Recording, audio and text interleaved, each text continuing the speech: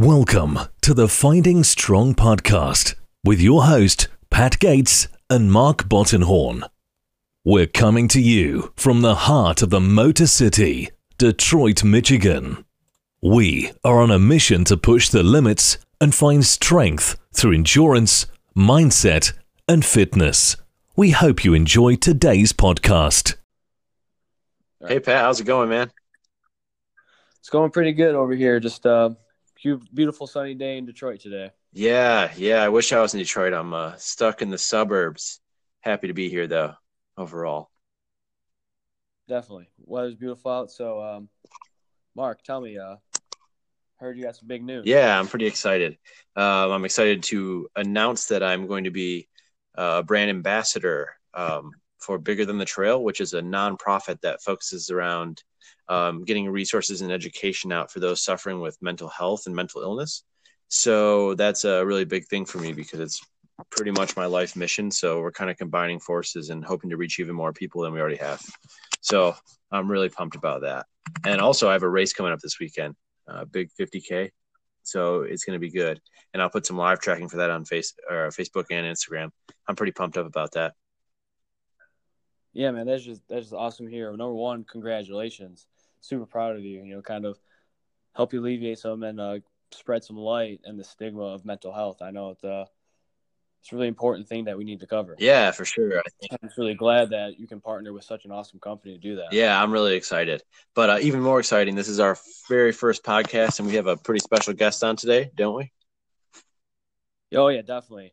Our today's special guest is going to be Lauren Mitchell. She's based out of Colorado. She's a registered dietitian and nutrition program coordinator at Lifetime Athletics. She's also a professor at Front Range Community College. So she's going to be awesome and help answer a lot of our questions that we have today and kind of go over some stuff that are pretty in-depth. Because, I'm not in the medical field. I'm not a professional. I'm just really interested in the subject, and I'm just here to learn, and Lauren Mitchell is going to help do that. And I'm just on a quest to perform really well. And sometimes I've used her advice in the past, and it's been really helpful. She helped me out a lot in the past, so this should be good. Looking forward to it. Let's get her on here and see. We got some Instagram user questions and things like that for her to answer too, so it should be a good time. Awesome, man. I can't wait. Yeah, first and foremost, thank you for taking the time to come on here and talk to us. We appreciate it. Yeah, I'm excited. I'll do my best. Good. I'm sure it'll be fine. But before we get into this, I have two things to settle. And the first one is that you owe me cookies. I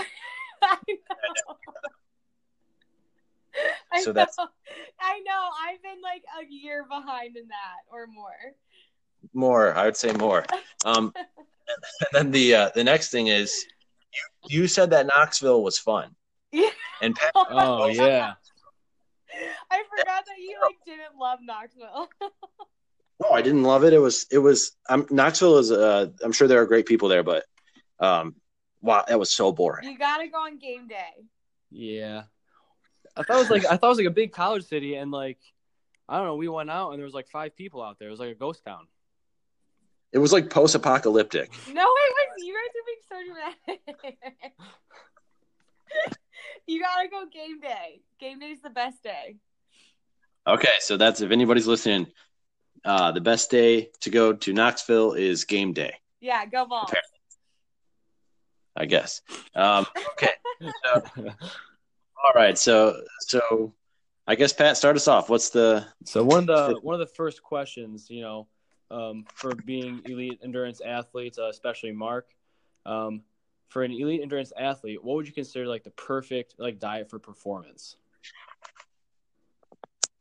I know I've talked to Mark about this a while ago, but I think it's hard to give an exact perfect diet. A lot about nutritional intake depends on your personal belief system, culture, your values, and also feasibility of what you can and can't cook or what you have access to. But the perfect balance would be the right amount of carbohydrates, fat, and protein for you. And it's also what's best for your meal timing during the day with your lifestyle. I hate to sound super vague, but there's no one specific intake. Like it's more on an individual level, if that makes sense.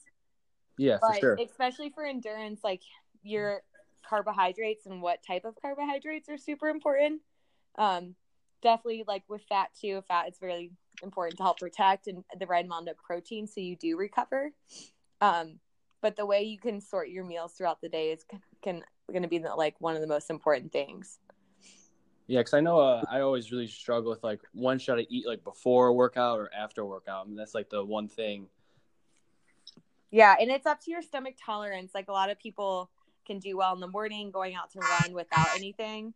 But for certain people, like if you're not able to like, squeeze a run in until later in the day, it's a long one, you might need the right amount of like protein, carb, and fat before, and then have like an hour to digest. But that's also dependent on your stomach specifically and what you can trial.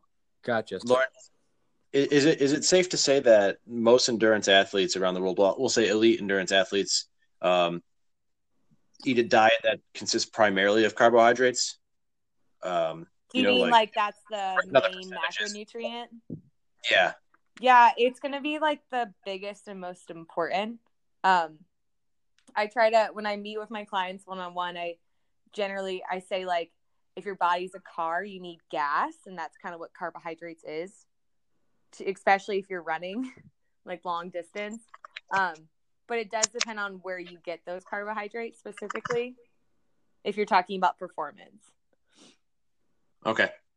That's what I mean. There have been a few studies, and at least I know you're probably familiar with Matt Fitzgerald, but he followed around a bunch of professional and Olympic endurance athletes and kind of just tracked what they ate for a whole year.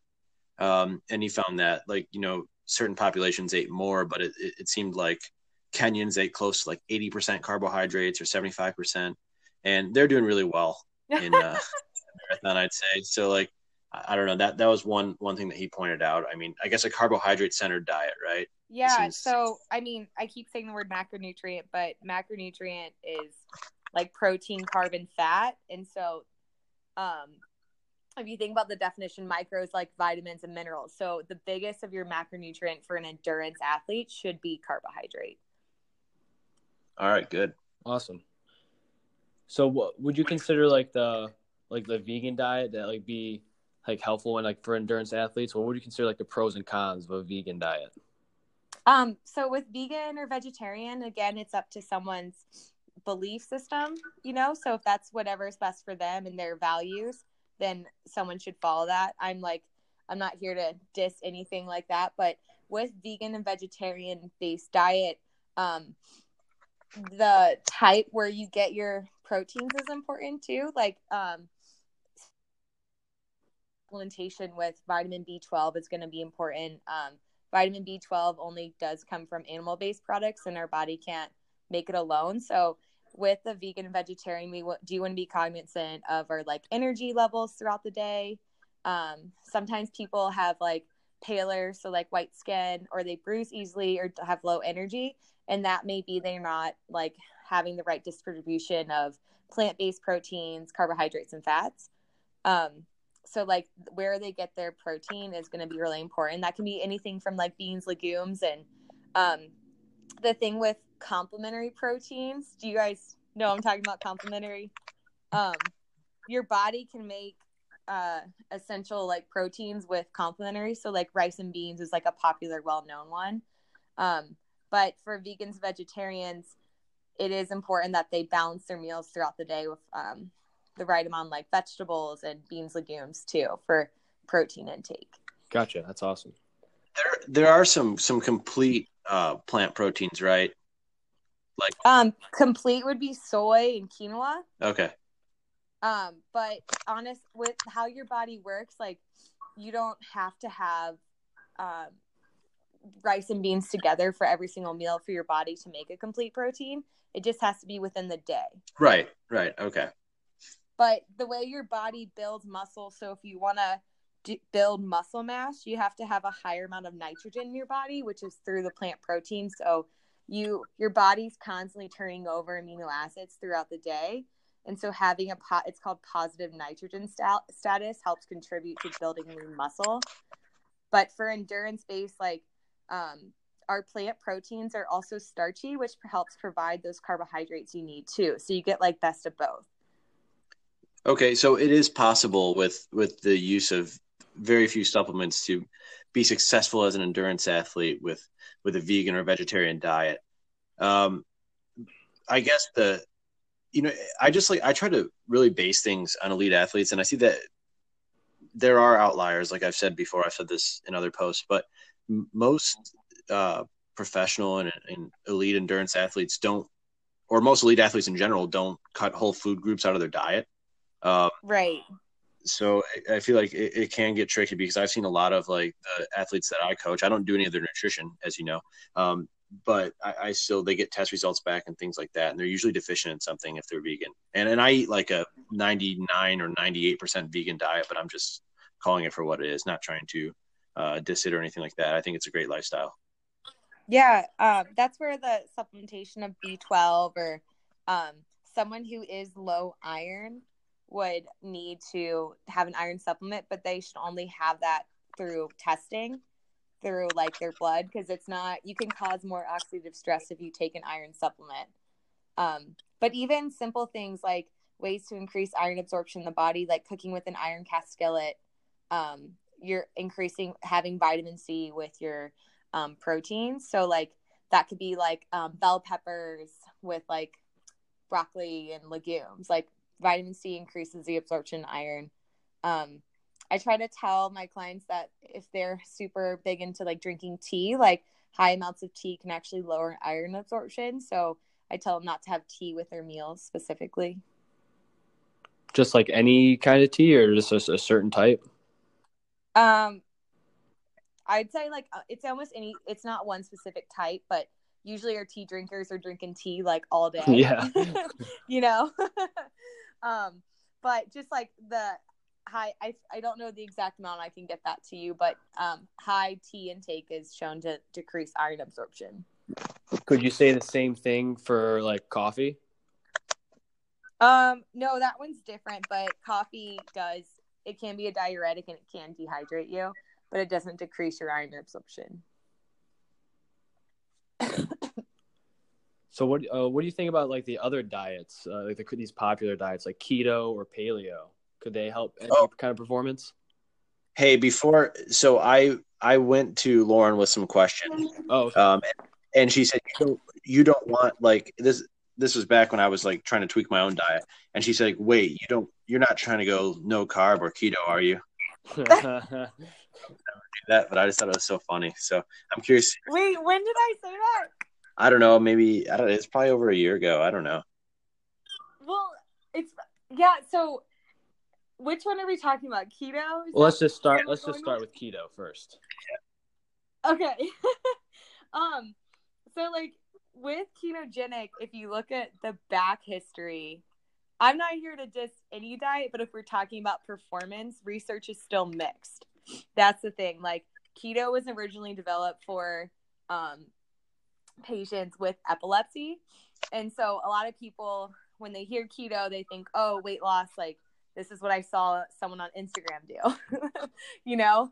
But with keto, it's actually a state, it's called like ketosis, which I'm sure you two have like talked about. I know, Mark, you know for sure.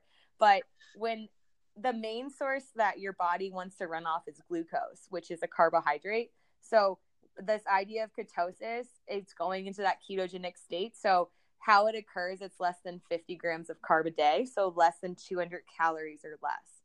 So instead of your body running off of glucose, something carbohydrate, it's going to run off of fat and something called ketones as its main energy source. But with keto, like there's 3 different types if you break it down. So like classic keto, so super high fat, low protein.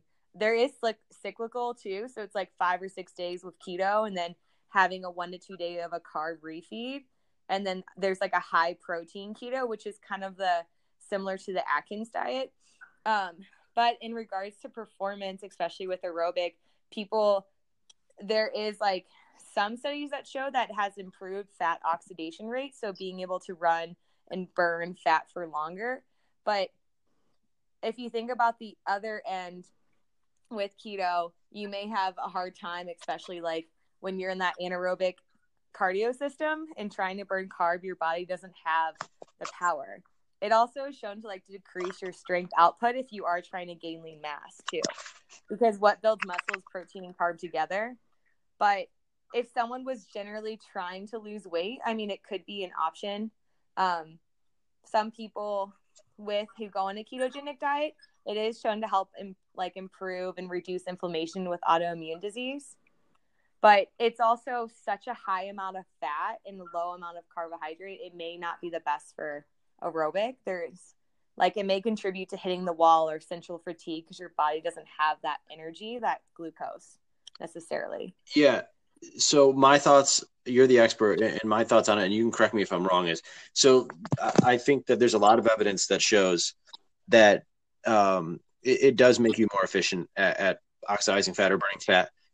But usually you burn fat at like 110 beats per minute, right? So that's not going to help you when it takes, 150, 160, 170 potential beats per minute on average to win a race. I mean, so you still wants to pull carbohydrates as the main source. So if it were like a fat burning Olympic or world championship, then maybe that's a great diet, but it doesn't seem like a great diet for anything that's over like extremely low intensity. Yeah. And if you think about longevity or something like ketogenic, that amount of fat in your diet, people are getting those fat sources from also saturated fats, not just our healthy PUFAs and polyunsaturated and monounsaturated. People are getting those from also bacon or high saturated fats. And longevity, that could also have it can impact their total cholesterol, lower HDL, all these important clinical markers for longevity in life. But it has been shown to weight loss if someone is trying to lose weight. But going from keto to normal base eating, someone is going to gain weight, which can wreck their performance too. And if you think about big picture with the body, if someone doesn't have a gallbladder, the gallbladder helps with bile and digesting fat.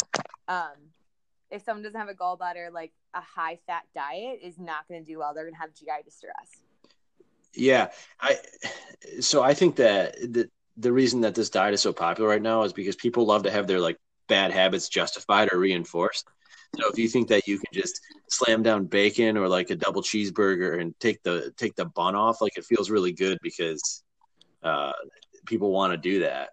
But really, I think it's garbage. Yeah, but I also think when people start a keto diet or insert any diet, is that it's kind of an elimination of a lot of shitty foods that they've been eating or bad habits. So that's why they see, I think, kind of losing some weight. So it's not a magic diet. Yeah, and they'll lose water. When you lower your carbs like that, you're going to drop a lot of water weight initially. And so all that weight loss initially is water. Yeah, you're because carbs absorb water. I mean, are you losing glycogen as well when you?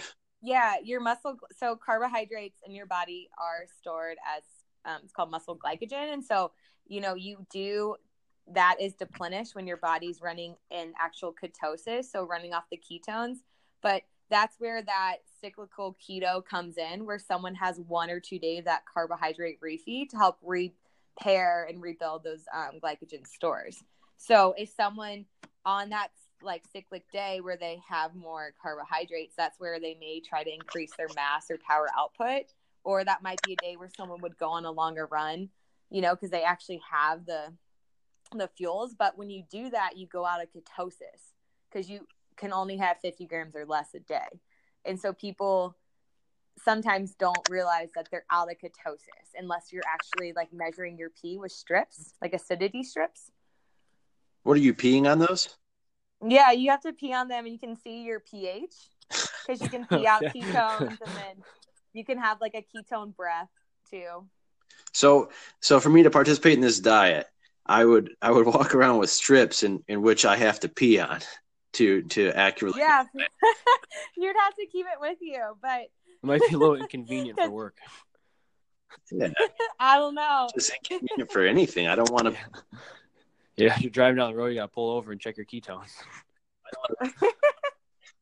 Well, yeah, I mean that's definition, like right to like be in ketosis, because a lot of people think they are, but as soon as you have more than 50 grams, you're out of ketosis, and then your body's going to start using glucose. All right. So with that, what about the moving on from that? Then what about this paleo diet? So with paleo, I haven't worked specifically with a client trying to follow paleo, but I mean the premise of paleo is, you know, having everything in the back in the times hunter and gatherer, but they do eliminate a lot of our like legumes, and I mean some paleo, I don't know if they have fruit or not, but it depends on which one. But the idea of like eliminating big food groups may not be the best thing, because it sounds pretty restrictive. Yeah.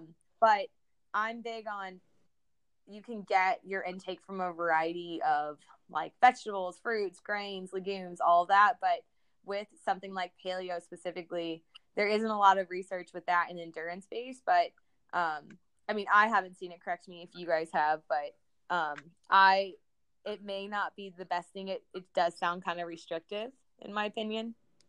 Yeah, I think it's restrictive. And it's a little, I would say it's probably too high in protein for like an endurance athlete. But I mean, I don't know for sure, but I think you can correct me on this, but usually people follow like a 1.2 grams per kilogram of body weight as a rough estimate. And if you're eating like a traditional paleo diet, you'd be closer to 1.8 grams per gram of body or per kilogram of body weight. So it's considerably higher.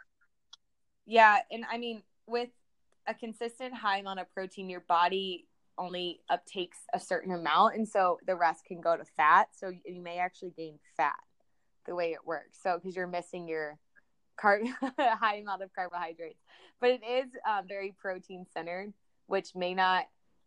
If we think about what endurance athletes need, is that more carbohydrates, but I mean, the recommended range of protein is 10 to 35% of your intake. That's the AMDR. But something like paleo, it can put you higher. Yeah. But so like high amounts of protein intake, like it can have a burden on your kidneys later on in life.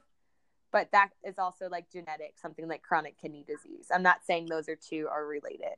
Right. I'm just saying, your kidneys, you know, they help filter and remove ammonia. So no, definitely. And so I think if you look like the Atkins diet or the Zone diet, right, both of those are relatively high in protein, like more than 30% of your daily value comes from protein.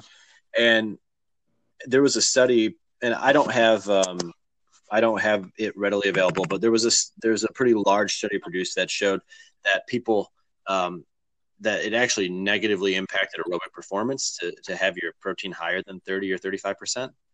So I think that's something to consider. And then I also think that another thing to consider is the guy who created the Atkins diet was like obese, and he died from a bunch of health related concerns, and he made a lot of money off it in the time that he was alive. But I can't follow something like that.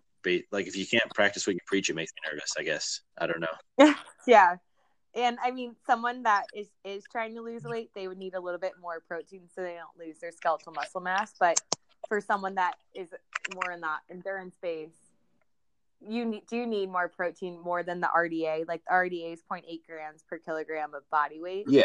But I mean, 1.2 is definitely sufficient, or even 1, depending on your needs and goals. But a super high intake for a long period of time is generally not advised. Okay, good. And let's keep in mind to everybody listening that we're talking about 1.2, we're talking in grams to kilogram of body weight, not grams to pound of body weight, which they get commonly mixed up. And that's, I think, a lot of supplement companies, I'm not going to mention any names, but they would like to have you believe the latter of that. So you throw down like 5 protein shakes in a day, but it's probably not a good option. Yeah. That's true. But this one's for Mark. It's a little story. This guy named Tim Sheaf. He was a vegan. I'll let Mark kind of get into it because I know he gets real passionate about this story. I'm gonna Google this guy. Yeah, so I guess his name is Tim Sheaf, and somebody asked us about him, so I watched some of his stuff, and he is a vegan or was a vegan like YouTube sensation, who was like a free runner and a parkour guy, and he did Parkour. yeah. Parkour. You can literally get famous for anything that you like now. That's the beauty of the world. But anyway, he did Ninja Warrior and things like that. Well, he was, after 6 years of being a vegan, he came on and confessed to everybody that he was no longer a vegan anymore. And this is the part that kills me. He fasted for 35 days, and he was like wandering around a farm for whatever reason, and he saw free range chicken just roaming around, and he went up to the farm owner and bought some eggs, and he ate them raw, and he said he felt so great and felt reinvigorated, and it made him question his whole diet. I mean, this is a dude that hasn't eaten for 35 days, and we have a dietitian on the podcast right now, and I thought that if you didn't eat for 35 days, you would die. So I first of all don't even understand that. It seems like a crazy story. But anyway, he fasted for 35 days, had these eggs. They were great. And then he went and he bought what he called a sliver of salmon, which I always think is a crazy measurement for What does that mean? Just a sliver. It's a little slice, I guess. And he cooked that and he ate that and he loved it. So this was the second day. And so he was not a vegan for 2 days anymore. And then he went to bed. And then I apologize for saying this. I feel really uncomfortable. But he ejaculated in his sleep, and he had a wet dream for the first time, he said. And he said that the salmon changed his life and balanced his hormones back out. And I just – the whole story just seems crazy to me. I can't imagine that 6 years of – Yeah, but also in this 35-day fast, he drank his own urine as well. Oh, yeah, conveniently, yeah. He drank his own piss routinely as well. So did he have like other water intake, like ad libitum, or did he have just only his own pee? No, I'm sure I would. This was over the course of 6 years, so I would like to think. Oh, yeah. So yeah. Wait, no, with his you said 35 days. Oh yeah, that's yeah. It was just like a period. He routinely drank his own pee. Because, I mean, essentially, if you are having water, like, continuous, like, water intake, your pee is going to be more hydrated, you know. It's gonna be more, so, like, it's going to hydrate him, but... Well, why wouldn't he just drink regular water?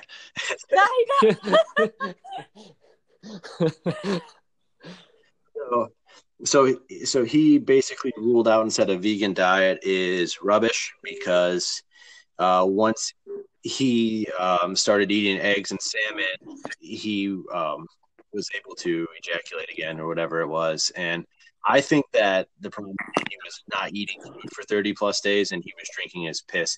And it seems like a rational decision to change your whole lifestyle and belief system based on not eating. Yeah, I mean, he didn't eat for 35 days. This is insane. Because, Pat, if you don't eat for like 4 hours, yes, you get angry. Yeah. You get mean. Hangry. It's a real thing. So I would rule that personally as not a good reason. If you feel like being a vegan or vegetarian is right for you, I would not worry about that. But I would suggest to not drink your own piss, and I would eat often. Yeah, I mean, honestly, like, if you think about what makes up, like, if you look at, like, egg versus salmon, like, salmon's full of, like, protein, your healthy fats, your omega-3 specifically, like, he could have been omega-3 deficient.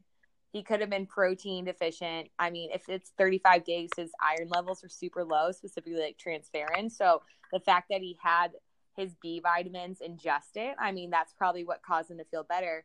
And that's definition of, like, emission of an essential nutrient is when you have it, it replenishes the stores and you're back to cognitive function. So the fact that he ejaculated post intake of salmon means that his hormonal systems are working correctly, and that's how it should be. If you think about just in general how your body should work on a hormonal level, but he could have put some serious stress on his body with doing that in like his like adrenal system as well. So, but I mean, I'm just trying to talk about it in like a scientific. Yeah, just to kind of spin off of that. You know, we travel a lot for races. You know, travel a lot for coaching and adventures. Adventure. Love adventures, but adventure I wouldn't do is a 35-day fast. And I wouldn't adventure in Knoxville either. No.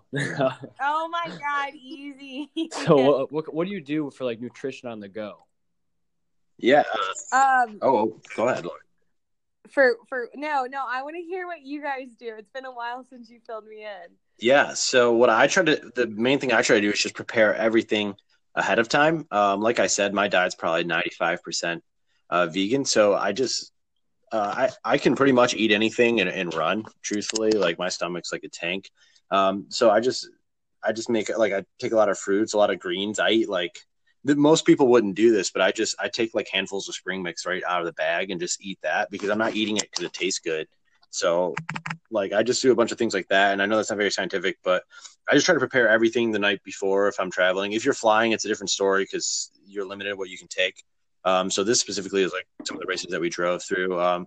So I just put together packages for each person that was with us on the trip. It was Dan and Pat. And I just put together a package for both of them and myself as well, which had good amounts of like dairy-free protein in it, and just some really good complex carbohydrates, some different fruits, some cashews, some Justin's almond butter, stuff like that, just to get us through and not, so we weren't stopping at like gas stations and things like that, or Taco Bell.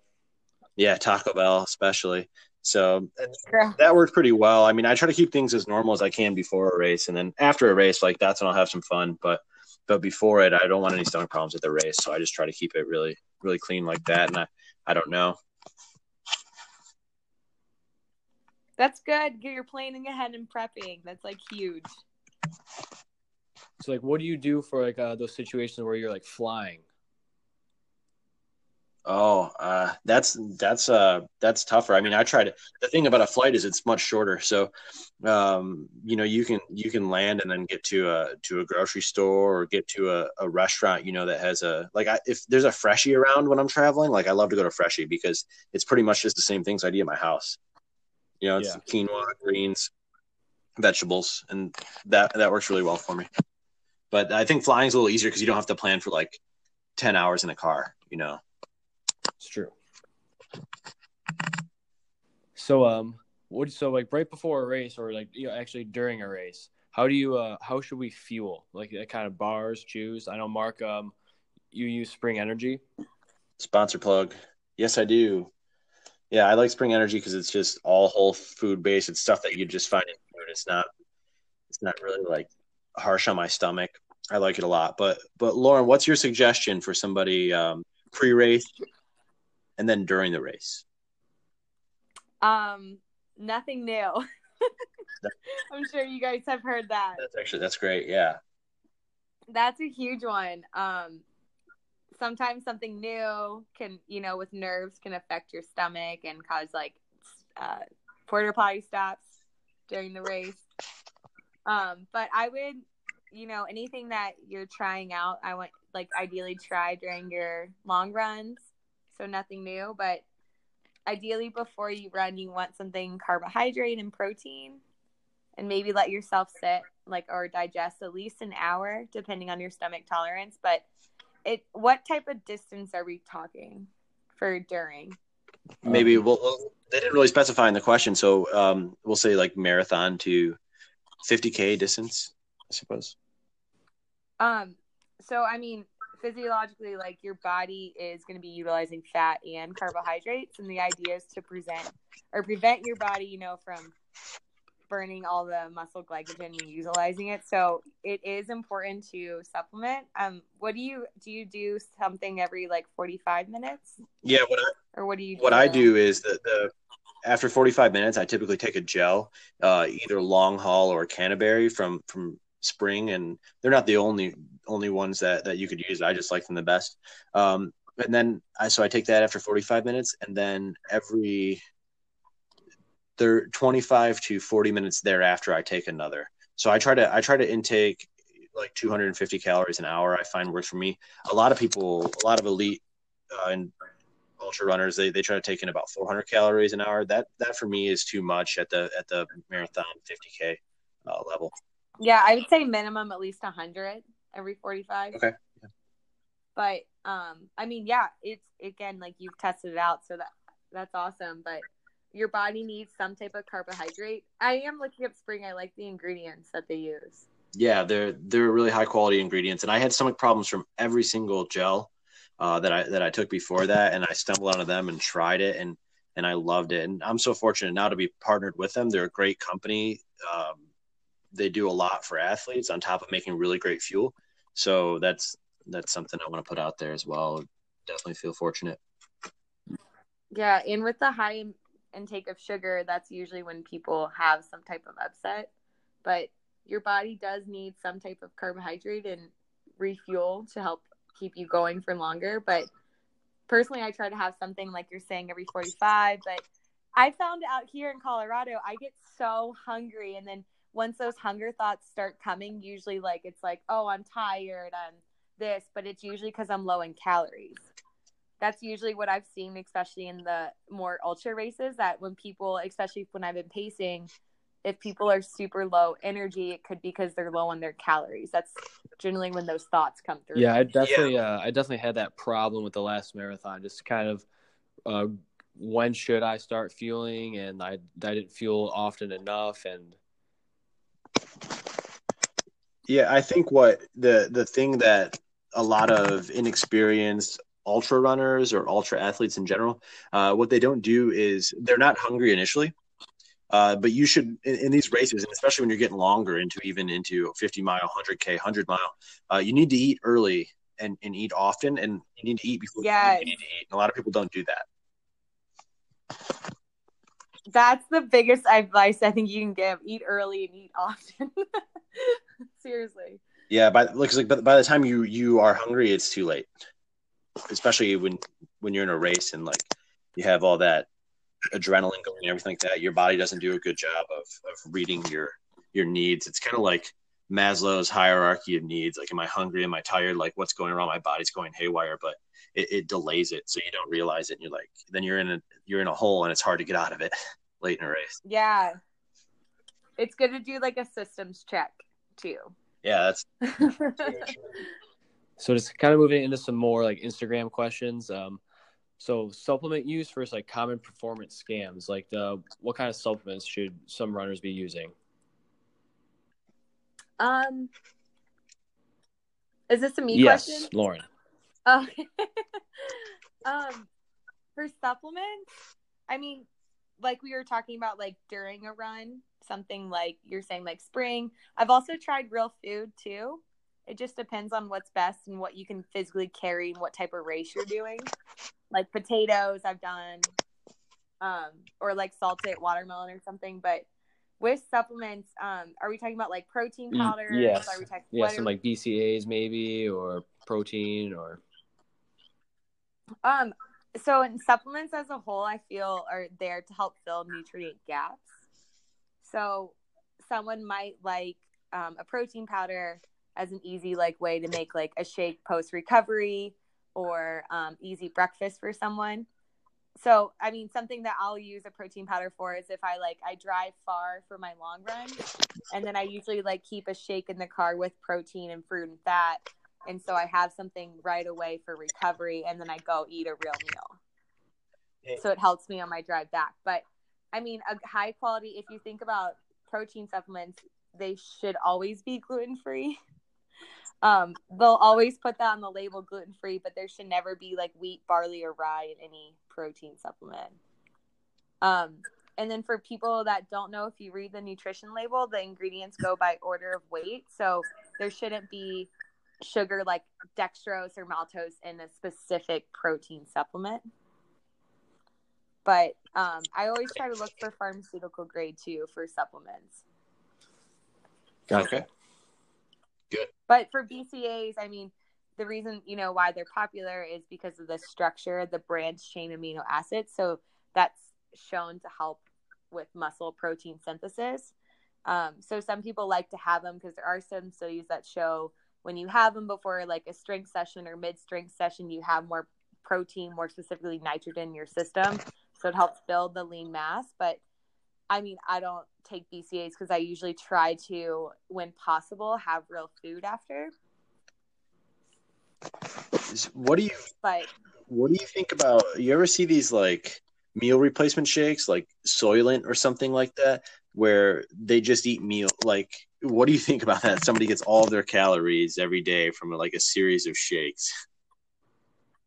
I do think if you can do food first, it's ideal. I do have clients that do some type of a meal replacement, but they, resort to because of busy schedule, and maybe that's the best thing for them to get some type of nutrition in right away in the morning. Like, think of maybe the mom that's has like 4 kids, trying to get them out the door and then her go to work, so maybe a meal replacement's best. But if you do a meal replacement, I mean, it should have like vitamins in the right bioavailable form, fiber, digestive enzymes. But if you're not chewing your food, like, that's not going to be the best thing, in my opinion. Yeah. For long term, like maybe a shake is here and there. Maybe it's a quick breakfast, but with the shake, everything is broken down to its simplest form. So like your gut doesn't have to work as hard. So, but my thoughts are this, and this is not coming from a scientific standpoint. It's coming from just like a life standpoint. It's something that I've learned. People are very busy, so they consume these shakes because they don't have time to eat. And I'm very busy. I have like a lot of things going on, a lot of things that I'm building, and I'm really excited for it.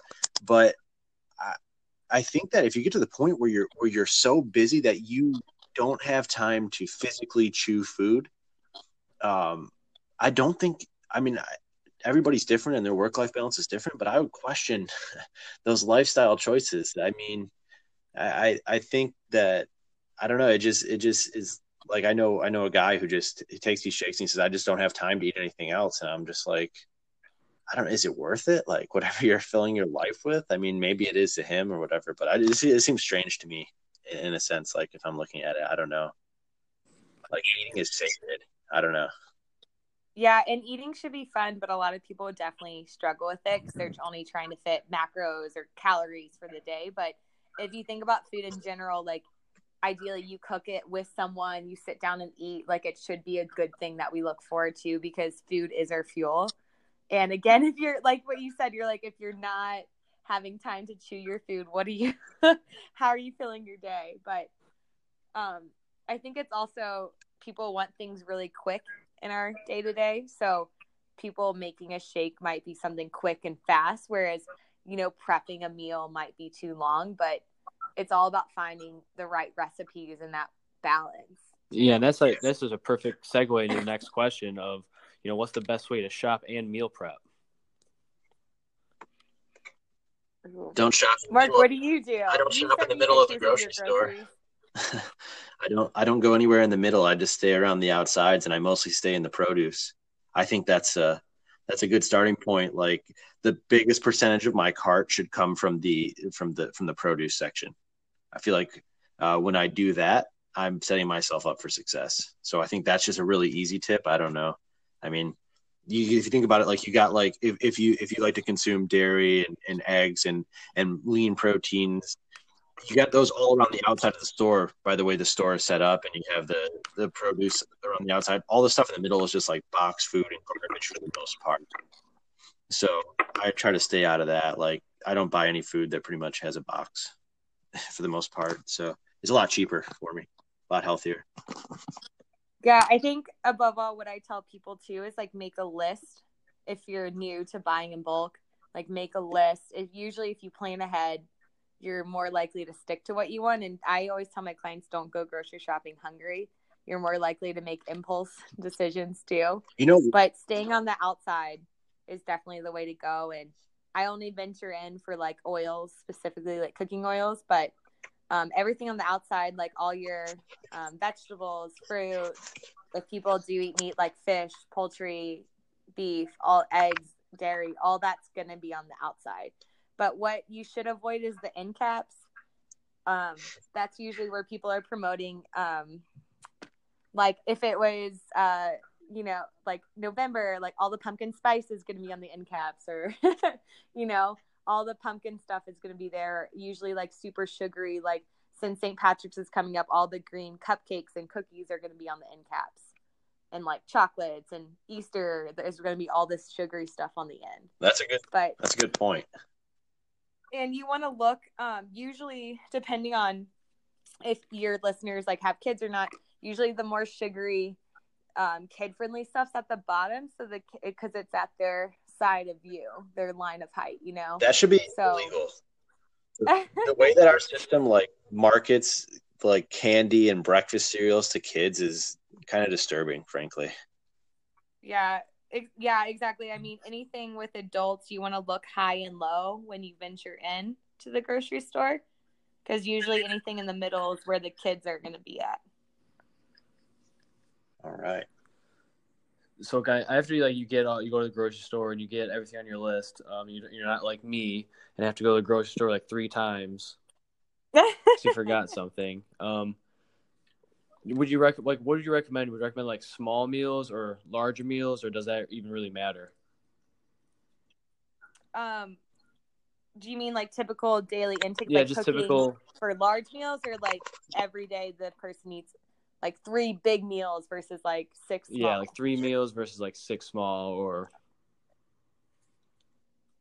I think it depends on the person and the amount of calories they want to intake, but usually I do think like multiple meals throughout the day is usually digest it better.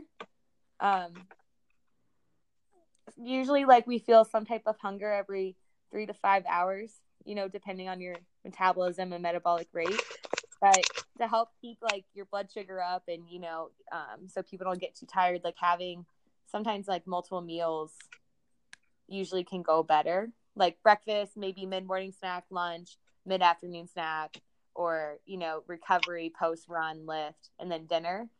But it depends on what's best for the person, because some people can't tolerate such a large intake for like breakfast, lunch, and dinner. Lauren, what if I ate, like I eat on average about 4,600 calories a day. That's what it's been coming out to. That's awesome. and I'm still losing weight. But what if I ate 4,600 calories in one meal? How much are you losing? I don't know. I think in the last, I don't know. Some of it was on purpose, but we'll say since November, I've lost like 12 pounds. But now like up over 80 miles a week, I just can't keep much weight on. So yeah, I think you have a super fast metabolic rate as well. That's why I'm so jacked. But what if I ate 4,600 calories in one sitting? What would happen to me if I just did that every day? Just one time a day. In one? Yeah. I mean, if I could do it, if it was physically possible, like would it change the way that my body is? Would it change my body composition? Would it just be a matter of calories in versus calories out? It's kind of a little bit of both. Like you have such a high metabolic rate, your body's going to take what it needs. But for the average person, like sitting, or the average person, maybe like weekend warrior, like the person that sits in their office, they're more likely to gain a lot of weight. Okay. But it's so dependent on like your activity level, height, weight. I mean, there's studies that show like the ingestion of 20 to 40 grams of protein has no difference. But if you think back in the day, more with the Paleolithic, or like more when people are doing the paleo diet, they would intake a large amount of food at once and then more go like fasted. But their body was adapted and adjusted to that. But whereas our bodies this day and age, we're used to more of a frequent intake and don't go into those fasting states as often. So I do think at your high level, your body comp, I mean, I think it would change a little bit, but I don't think you would feel well. I think it would hurt your performance. You would need like a lot of digestive enzymes. I think it would bloat you. Okay. I'm not going to try it. I was just wondering hypothetically. Hypothetically. You could also add like more fat to your intake to get your calories up too, if that's easy. I don't know. Yeah, well, my diet consists of like 40% quinoa, 30% greens, and 30% peanut butter. So you gotta up that peanut butter intake. Yeah, those are amateur numbers. I know. So we got one final question. This is going to be for the group. So Lauren, what is your favorite meal to prep? My favorite meal? Yeah.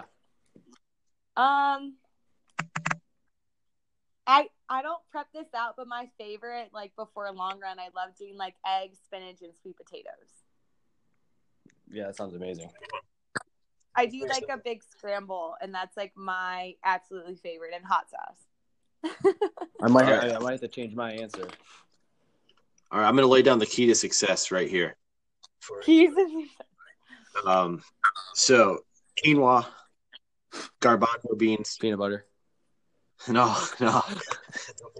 Quinoa, garbanzo beans. I take like 2 big handfuls of spring mix, a bunch of hummus, some hot sauce, and I pretty much mash all that together, and I eat that. And usually the way I don't know, it's about 500 calories, 480 or so, 30 grams of complete protein, and it's good stuff. That's great. I know for me, I've just been doing like some vegan enchiladas and putting them in the oven with like corns, black beans, and like some homemade salsa. That's been my favorite lately. It's been easy to take to work too. Okay, that you guys both sound really good. I got the recipe straight out of vegan cookbook, Thug Kitchen. Yeah, eat like you give a fuck. That's the book. Thug Kitchen. I have that one too. All right, well, I guess that'll be it for today. But Lauren, thank you so much for dropping some knowledge on us. We very much appreciate it. Yeah, and thank you for your time. Yeah, no, thank you for having me. Did I say that you're the best run coach ever? No, this is a great time to. This is a great time to put that. For anybody interested, I coach roughly 40 endurance athletes, and Lauren was one of them, and she happened to say that I was the best running coach ever, if you guys didn't hear that. Yeah, best running coach ever. You helped me with Boston, which was awesome. Yeah, a quick backstory before we go.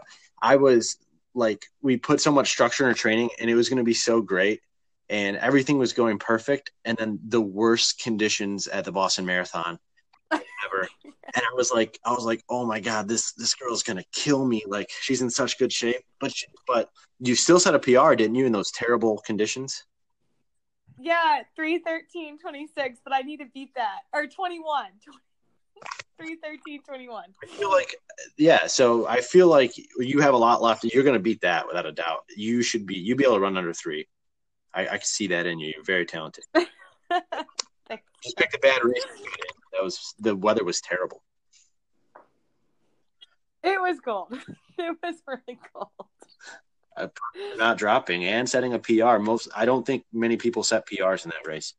So, all right, well, cool. Well, thank you, everybody. Yeah, and Lauren, so how can people get a hold of you if they have any questions or want to get on one of your diet plans? Should I put my Instagram? Yeah, Instagram. You can do lmitch10 Instagram. Mark, where can we find you? All right, so you can find me at Bottenhorn Running on Instagram. Also, you can find my coaching at run_strong_coaching. And you can also find me on my website at www.markbottenhorn.com. Yeah, got like a bunch of different stuff, so that's great. You can find me at PatXGates on Instagram.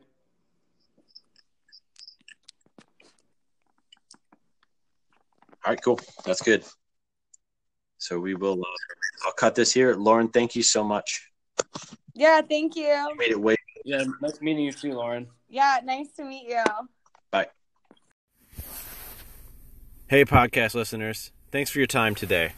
We hope you really enjoyed listening to it. This is our very first episode, so let us know what you thought. If it brought you some value, let us know. If you didn't like it, let us know. This is our very first episode, so we're working through the kinks, trying to get everything to 100%.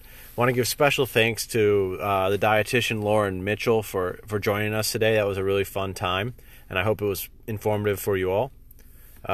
Again, Pat and I really appreciate you listening, and hopefully we'll see you on the next episode.